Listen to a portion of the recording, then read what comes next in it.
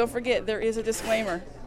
It's the only item that we have a disclaimer. It is eat at your own risk. If you don't like it, you have been warned.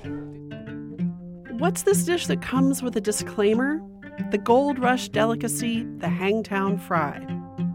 I'm Lisa Morehouse, and this is California Foodways.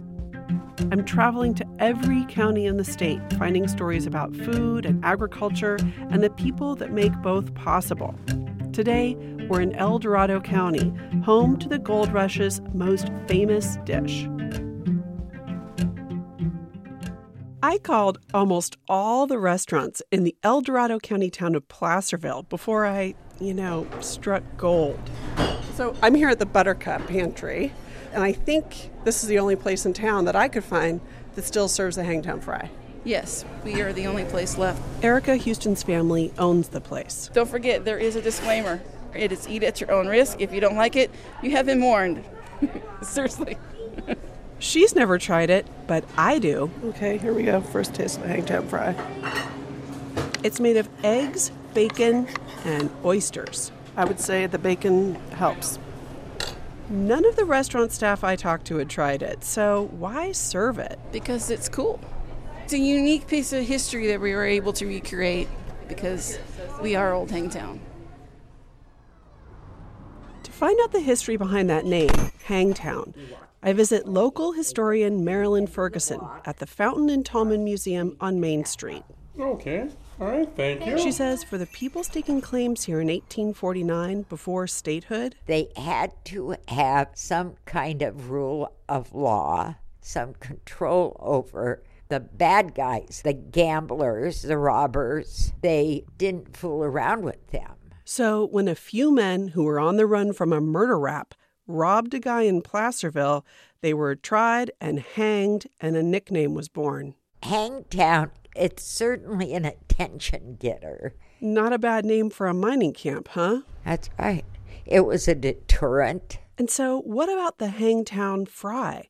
Though Ferguson hasn't found any first-hand accounts, what's widely believed is that in 1849 or 50, a miner hit it rich, came into the El Dorado Hotel and ordered the most expensive things that they had on the menu. Turned out to be oysters and bacon and eggs. Ingredients hard to come by in gold country. Oysters from the bay, transported by horseback on ice, could cost $1 each. Some are believed to have been shipped in barrels from the East Coast around the Horn.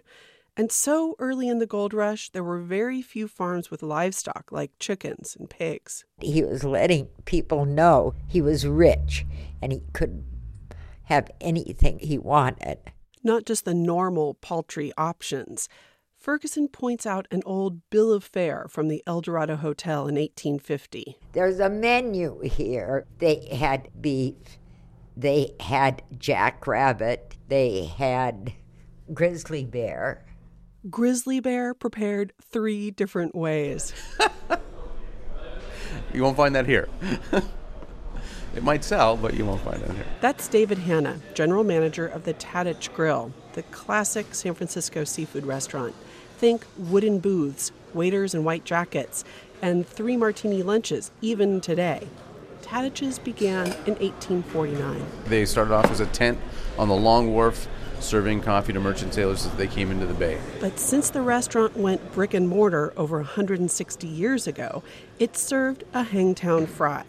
Their origin story is a little different. The one we tell is that it was one of the last meals that people who were condemned to die would order. Those guys on Gold Rush death row knew they could extend their lives asking for such hard-to-get ingredients. Okay, so they start off with the breaded oysters and bacon strips. Cook Luis De Leon crisps them in a deep fryer. He tosses scallions and tomatoes in a buttered pan on the stovetop, then pours whisked eggs over the fried bits, frittata style. Hangtown Fry. And since I'm a believer in second chances, this is my order. It's really different when it's deep fried. For the first time ever, the Tadich Grill is expanding, opening a sister restaurant in Washington, D.C. this fall. On the menu, the Hangtown Fry. That's it for this episode of California Foodways. The story was reported and produced by me, Lisa Morehouse. It originally aired on KQED's California Report magazine. We received support from FERN, the Food and Environment Reporting Network, and from California Humanities, a nonprofit partner of the National Endowment for the Humanities. You can learn more at calhum.org. Follow CA Foodways on social media and visit our website, californiafoodways.com.